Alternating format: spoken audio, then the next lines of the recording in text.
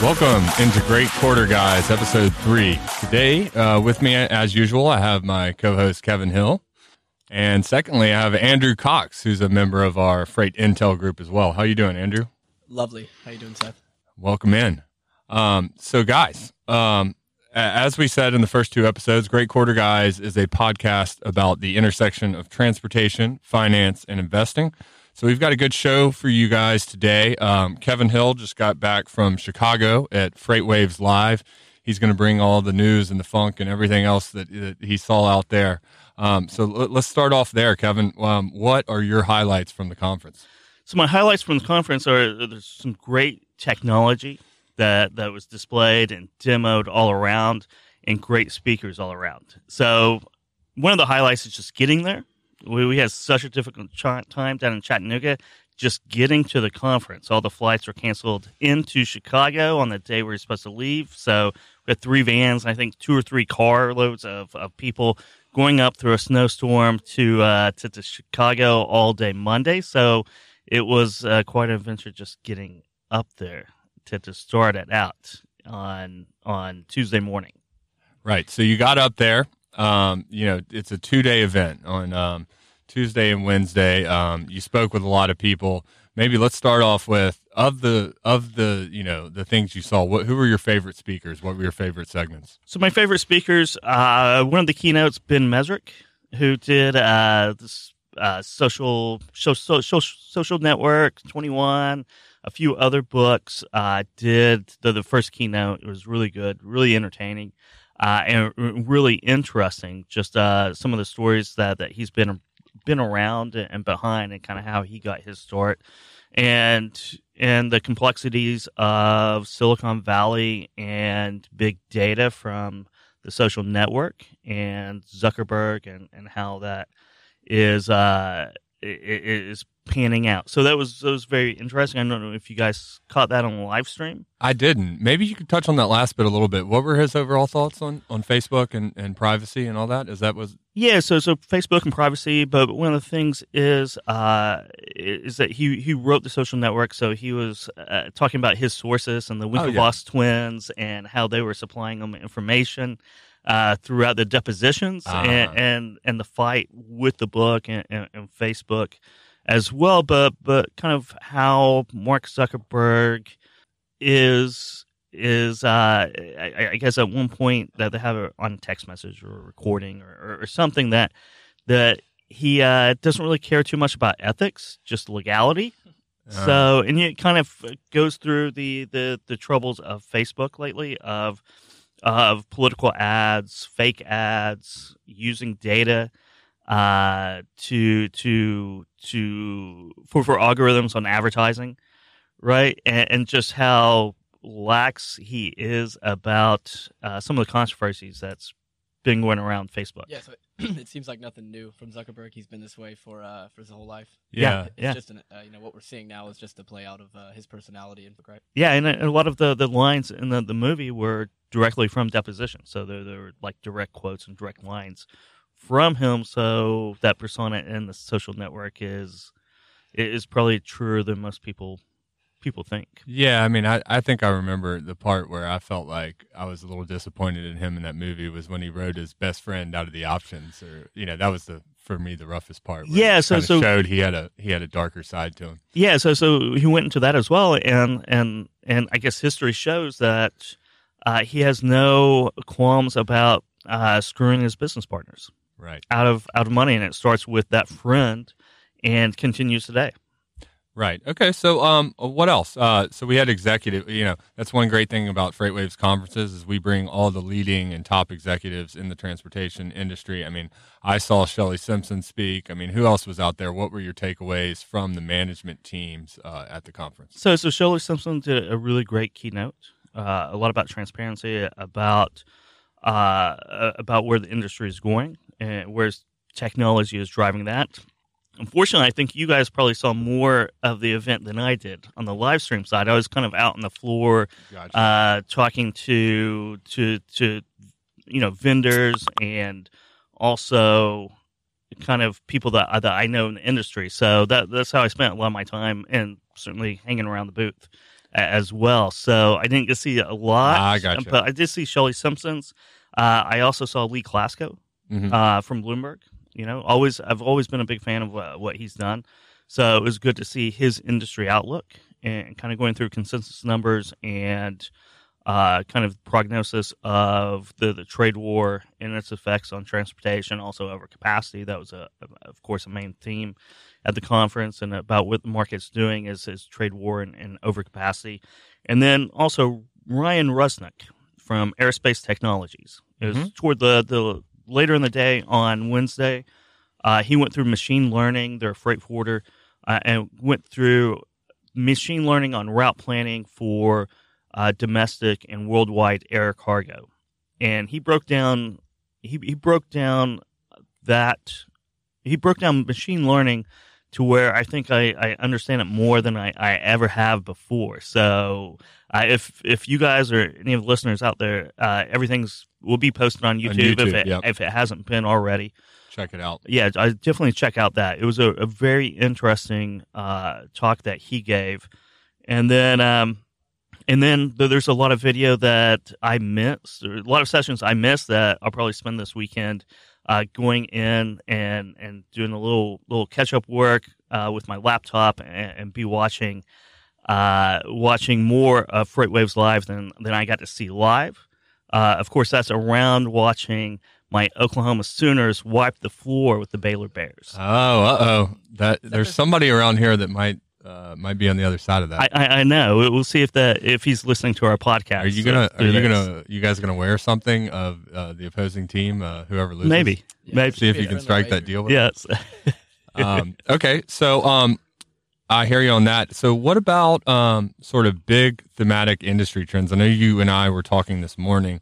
So UBS's transportation analyst Tom Wadowitz, did I get that one right? You did, yes. He published a note with his takeaways from being at FreightWaves Live, and one that I found really interesting was to me, having been a media and an internet analyst, he basically struck a tone that truckstop.com sort of seems like the neutral, the Switzerland, the Roku, if you will, the Shopify of the digital freight matching world. So what they're going to do is they're going to bring that independent technology and not compete with you. What are your thoughts on sort of TruckStop's role in this new digital brokerage world?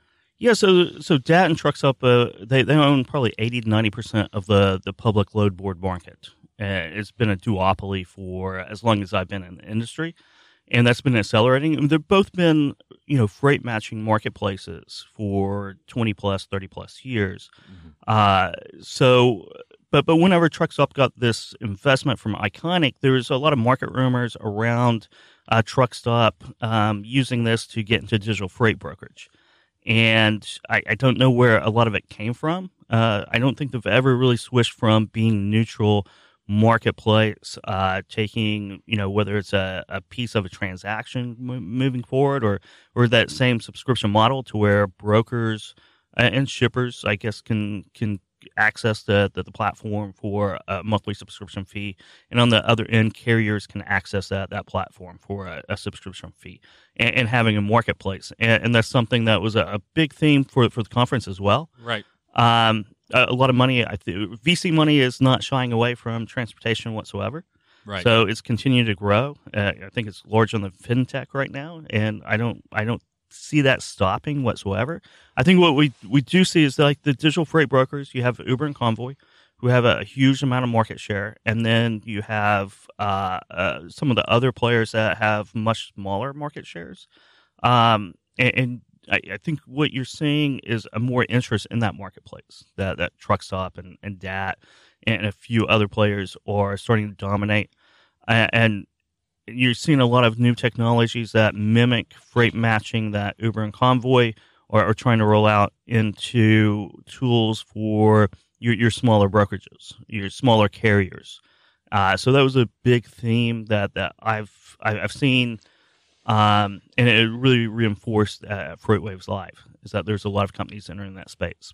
Just for our listeners out there, because we're trying to get some finance, extend our audience, right? So get down in the nuts and bolts, sort of the elevator pitch. What is the difference between a load board or digital, freight matching board and a digital freight broker? And, how would you sum that up? So a digital freight broker is a freight broker, right? They're going to take a piece of the transaction. They're going to take your brokerage commission, and it's something that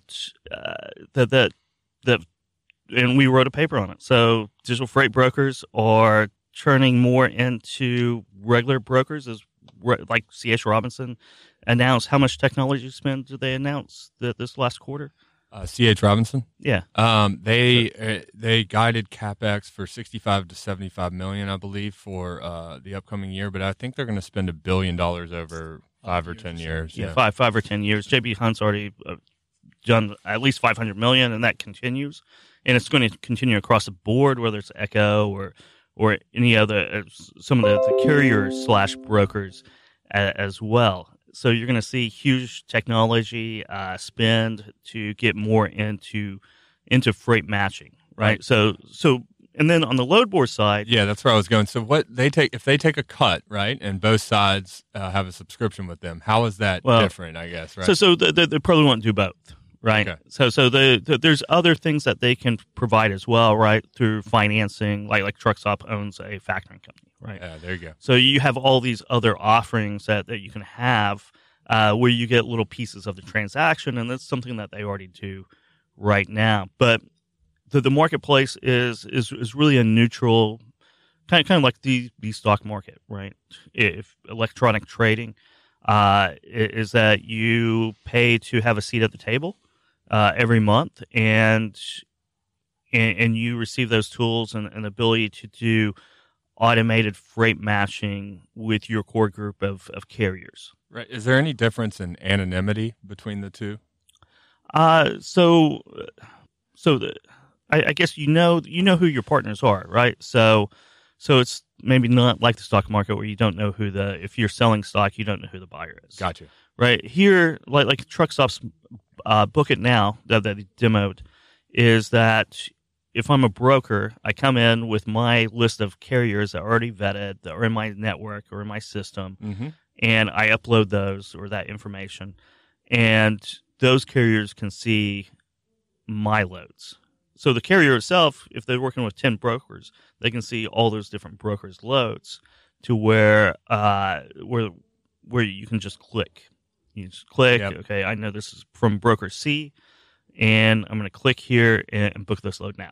Okay. And you should have a relationship with that broker. You kind of know where the paperwork is, and maybe you've done this load before. So it's kind of a private marketplace. It's kind of like there's a couple other technologies like FreightFriend is doing something very similar as well, which is a new startup that demoed with us as well. So you have PostBizShip is another one that kind of works that same model, that neutral marketplace. DrayNow, I talked to those guys as well, and they're doing intermodal. Intermodal marketplace. Intermodal. Yeah. So you're agnostic. Excuse me. You're agnostic about who you're working for. You're not really competing with your customers, mm-hmm. kind of like a Shopify. Yep, that's where I was going with that. Yeah. So like a Shopify, you're not, Amazon's competing with their third-party resellers in a lot of ways, where Shopify is just it's very third-party, agnostic. You build your website, you do your marketing, you do your sales, you build your business, and you're just using their tools to create a lot of efficiencies. Really the hard part. Your back office and distribution and finance. Exactly. Basically. Yeah, and that's what Truckstop and other load board, DAT, are trying to do as well. So that's the difference. Good stuff. I think that's really helpful. All right. Any other big thematic industry trends? I know you said you were excited about AI. Anything else that really struck you as game changing or interesting out there? Yeah, you're having this not really battle, but there's a lot of legacy technology out there from like the 90s and 2000s, and that is they're having a harder and harder time competing with kind of the open access type of new technologies. A lot of APIs floating around, which is a much simpler way to integrate with different partners than if you're running legacy technology. And open source software, is that? It's kind of open source software. It's easier to connect. The startup cost for a brokerage or a carrier or anyone in logistics, freight forwarder, has come down quite a bit. I know the old TMSs was a huge upfront investment. I mean, huge. I mean, it's almost that's the reason why a lot of people aren't running TMSs, because it costs tens of thousands, if not $100,000. So you're either going to buy something, you're going to build something proprietary, but there's a lot of new TMSs that you can get off the shelf as a SaaS model, and then integrate it with a bunch of different partners, much easier than integrations in some other TMSs that have been around for a while. So the same sort of SaaS trend that's playing out across a lot of markets is coming exactly to trucking right. too. Yeah. Okay. All right. So let's bring Andrew in here. This week we did the DHL Supply Chain Pricing Power Index. This thing's just been. We'll start off with you, Andrew. This thing's just kind of sitting around. We scored it at 20. Just as a refresher, this is more or less a zero-sum game. 0 is all the way in favor of the shippers, and 100 is all the way in favor of the carriers, with 50 being balanced. We're sitting at 20 right now, so heavily in favor of the shippers. Andrew, what were your takeaways this week?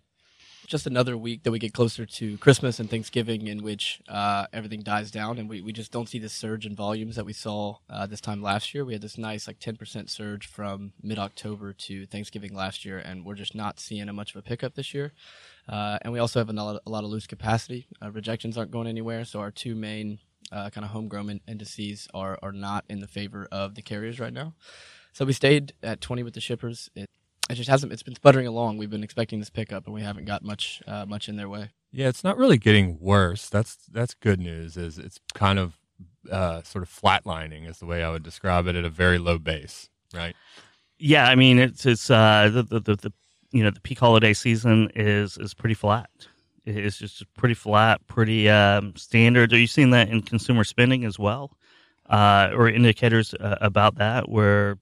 That's better. That's better. Yesterday, we're going to talk about this later. Walmart had really good earnings. Consumer spending is still going strong. I mean, 3 or 4% range, and both are facing tough comps. Consumer spending, you have tough comps, but it's still growing on top of that.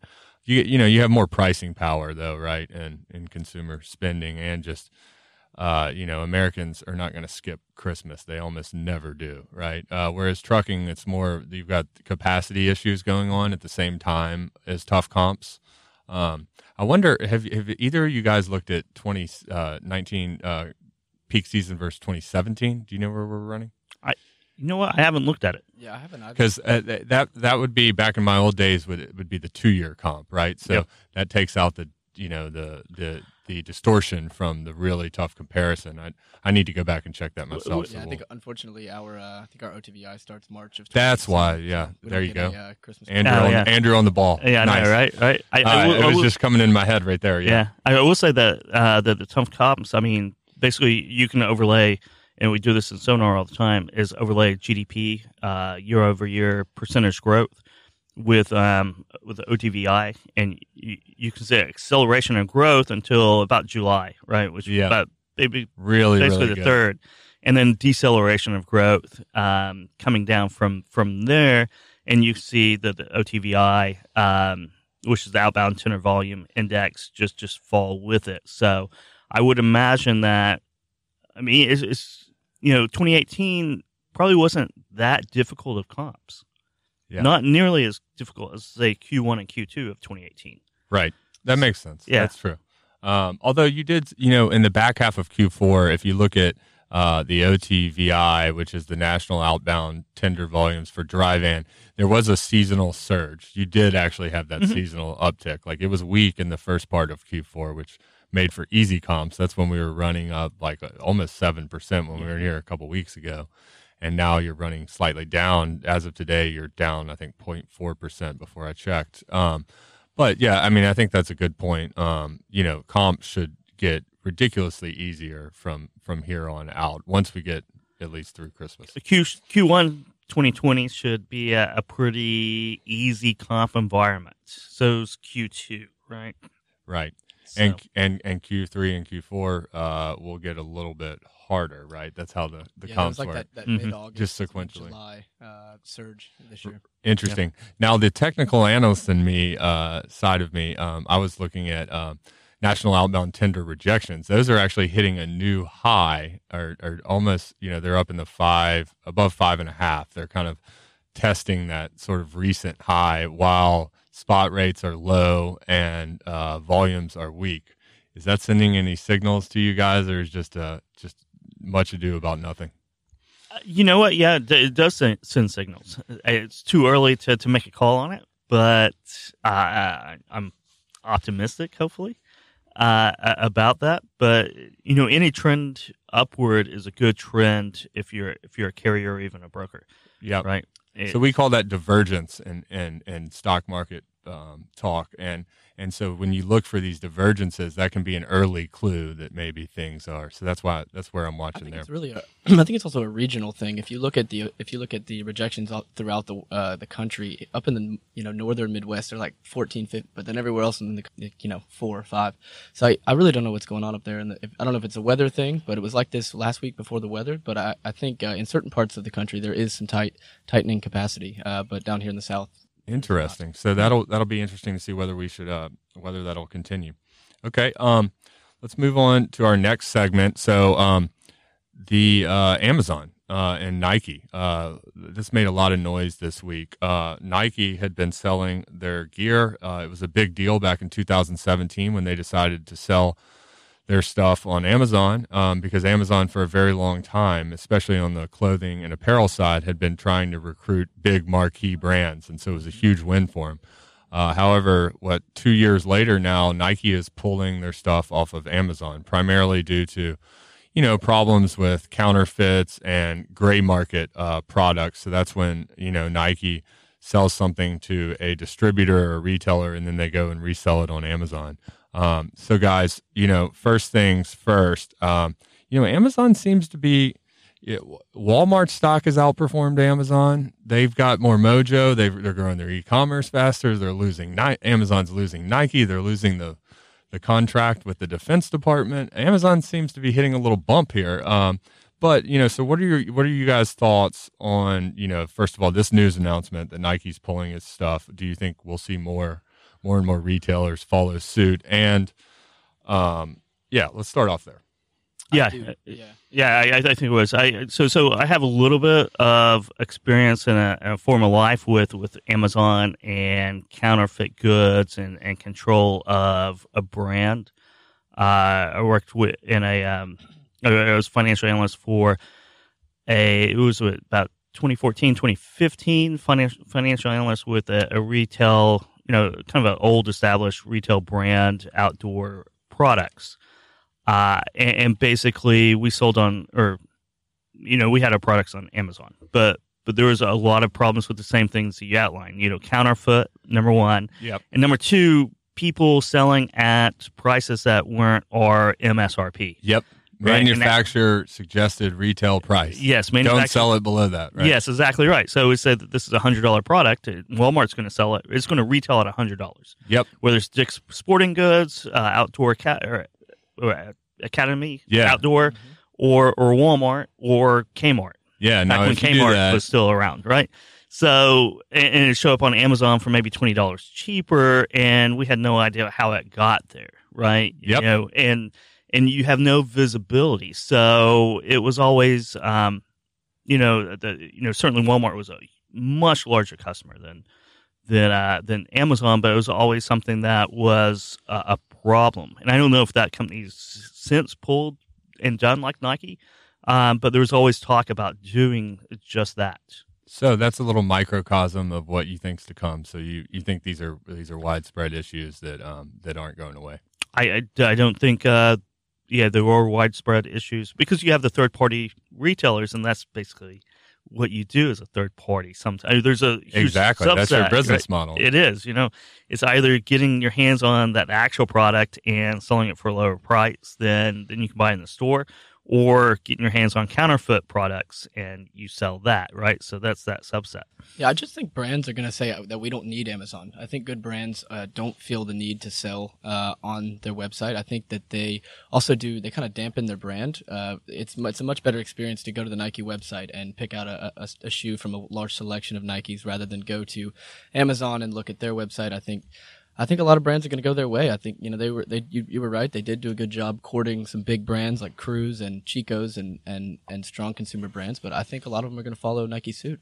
I think so too. And I think if you look at the canary in the coal mine is they can't get these luxury brands. And so, if you sell, if luxury goods, Louis Vuitton, Louboutin, Rolexes, this type of stuff finds its way into the hands of third-party distributors that are marking it down below suggested retail price, they will ensure that they will sue you and ensure that you never sell their stuff again, and they will burn the excess inventory. So I think that, other sort of more mid to low end retailers are now figuring out, hey, especially with the Shopifys of the world and increasingly figuring out e-commerce, and they've been spending on it and now they're catching up. They've been doing this for 5 or 10 years. Hey, maybe we don't need you.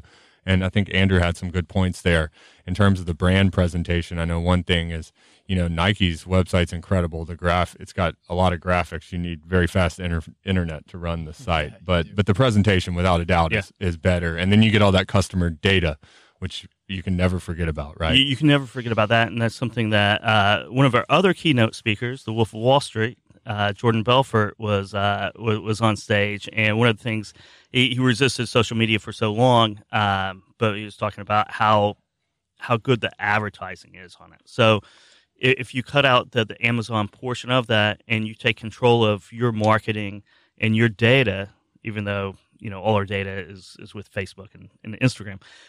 But if you can control your client list, if you can control how you reach your customers and where they go to buy, whether you're Nike or a small seller out there, you have much more control over the future of your business than going through the third party type of situation with Amazon. Right. Now this isn't a done deal just because they said they're pulling their stuff. I saw in the Wall Street Journal, just a simple search revealed there's still more than, if you type in Nike shirt or Nike shoes, there's like over 10,000 results pinging through Amazon. So they will have to tighten up those relationships with those retailers and those third-party distributors and have some tough discussions probably there. It's not just going to overnight go away, all that inventory go away. True. I mean, a company as big as Nike with as many products, it'd be a nightmare actually to try to police that on Amazon. And I think Amazon's so big now that how do you really control all those products on a product by product?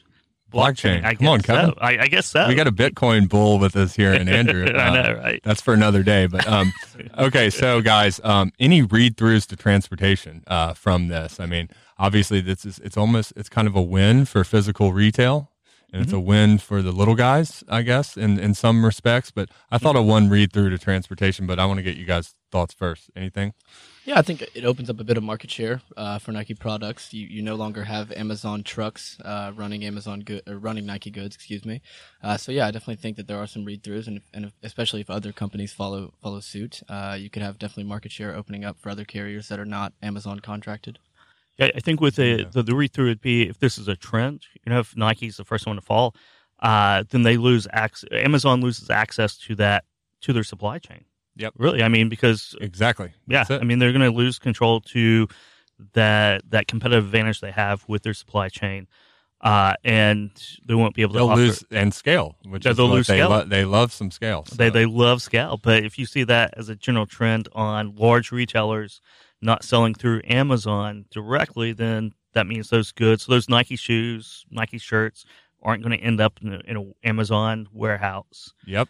And they're going to be moved outside of Amazon's. And if you lose scale, you potentially lose pricing power, right? You do. And the ability to push down prices both on the brokerage side and on the carriers and the shipping side as well. And you lose that one day free Amazon Prime shipping too. Gotcha. Okay. All right, let's go on to the next one. So the other big news story yesterday, there's been some concerns and trepidation over whether the economy, the U.S. consumer has been holding everything up, right? Manufacturing, industrial. It's almost getting tired of saying this. Walmart beat and raised for the second time this year. They gave a good health. They had healthy sales, comps up 3.2%. That beat Wall Street consensus of 3%. E-commerce growth 41%. That accelerated sequentially. So did the comps. Everything looks good there. And also, that to me is the biggest thing, is that the e-commerce growth accelerated into the low 40s. Not only at the same time that Amazon spent all that money on 1-day free shipping on Prime, right in the tooth of that. And then also they're up to 21 billion in e-commerce sales, which puts them at, 5% of the overall e-commerce market. So they're not doing this on that tiny little base anymore. So 2 questions. Is Walmart are they starting to, is the momentum starting to shift to them a little bit? And then are there any read-throughs here in terms of the strong consumer and peak season and trucking particularly? Well, we read that good article. I don't remember where it was from, but it was like Amazon's past its prime, and they had done a lot of surveying. And the big one that stood out to me was in 1 year, the percentage had flipped from your preference to Walmart or Amazon from like 45 to like 57, and in favor of in favor of Walmart. Excuse me. It's like you see, especially with younger people, there's Walmart's kind of a shining light that I didn't expect. You've seen a lot of people that are going back multiple times a week and multiple times a month, which I can say in my personal life I do. So yeah, I think I wouldn't say that Amazon's done. I think we'd be silly to say that, but I think that Walmart is making serious strides, especially in e-commerce and in grocery online. Let's expand on that before we get Kevin in here. So why are you using that? So one thing that struck me when we all read that article is, so why is this actually occurring? The data spoke for itself. It was Walmart is strengthening and repeat purchases on Amazon are going down. But why are you using Walmart? Is it execution? Is it, it makes it easy for you? What is it? One of them is convenience. And the second is, and this may sound crazy, they've gotten really quick with their personal checkout, their self-checkout. It's usually like, you walk up and there's a 10-person line, but it moves so much quicker than it did even like a month ago. I've noticed they've made major upgrades to their self-checkout. Interesting. I've noticed that too in the one that I've gone in. It does move fast, but I hadn't thought about it, so you're ahead of me there. Yeah. And it's just quick. Like I'm in and out. I can and I don't know, the layout of the store, it hasn't changed much, but the veggies have been better than normal lately, and I go, I've started going just once to get 1 or 2 meals a couple times a week, rather than going once and getting $100 worth of stuff. I go and get something quick because I'm able to get in and out quick, and it helps that I live near one, so that's a big help. But I do a lot of the grocery delivery and the grocery pickup as well, and the grocery pickup is really convenient. You do the curbside, the curbside pickup through the app. Schedule a time, you call them, you're there, they're in and out in 10 minutes. You've already paid for it, and everything. And it's great because you can just hit repeat the next week. You order exactly what you got the last week, and your entire grocery shopping is done in 5 minutes. Yeah, one thing I noticed yesterday in my daily watch, actually today, I don't know if the correlation is spurious or not. Just a random correlation, but Walmart gets 50% of their sales from groceries, and that was the booming part of their 41% e-commerce growth was from groceries. And if you open up a Sonar chart, that is incredibly well correlated with reefer outbound tender volumes, which kind of makes sense to me. And so if you can figure out where the reefer outbound tender market's going, you can figure out how to trade Walmart stock. So there you go. Now, Kevin. There you go. Kevin, what are your thoughts on all this? So are they seeing most of the growth from groceries? It's pretty broad-based, but groceries were on fire, was my understanding. Yeah. Andrew, do you ever go to Walmart's app and buy anything but groceries on the e-commerce side? I don't. Because I'm so close, I can just walk in and I'll just go buy it on foot. But I do check the app to see if they have something, and I'll check prices, but I can't say I've actually bought anything through their normal non-grocery app. Yeah. So, I mean, I guess it shouldn't come as a surprise, right? Because, I mean, Walmart started and dominated retail for decades by the use of a supply chain, right? So they had the best supply chain. Then Amazon came along and competed and basically built a monster supply chain as well. But Walmart is that's one of their strong core competencies is their supply chain, and they should be able to pivot to e-commerce. It took them a little bit longer than it probably should have. They probably didn't see the trend. But they didn't want to cannibalize their huge store, brick and mortar store. Yeah, which is right. The legacies in any industry, right, are prone to that, right? You can't cannibalize what you've done. Your profitable in-place assets, right, that you don't want to de-lever on because you've got rents and labor and everything else. Smaller store volumes. Mm-hmm. So basically, if you go into e-commerce, then you are cannibalizing your existing business with incremental expenses at the same time. Exactly right. You're developing a competing business against your core business, right? And you see that those trends play out over history, over time. We see it playing out right now in certain industries as well. Is that once you get so big and you have such a successful business, it's hard for you to pivot to take on any new technologies or any new business models, and it takes a while for some people, and most companies never adjust to it, and they just die a slow death. I think take Sears, right? Sears is a perfect example of that. Mm-hmm. Sears was the Amazon and the Walmart of the 1890s, the new technology of catalogs. 1890s. Should I throw in the OK Boomer here? I know, right? The double pun with Kevin here. I know. But the Sears catalog, you're actually generation, is it X or Z? X. Yeah. Generation X. Sorry, yeah. X. Z is the one below me. Yeah. So basically, the catalog revolutionized retail. Sears, that was like the internet of the 1890s. And, I know, right?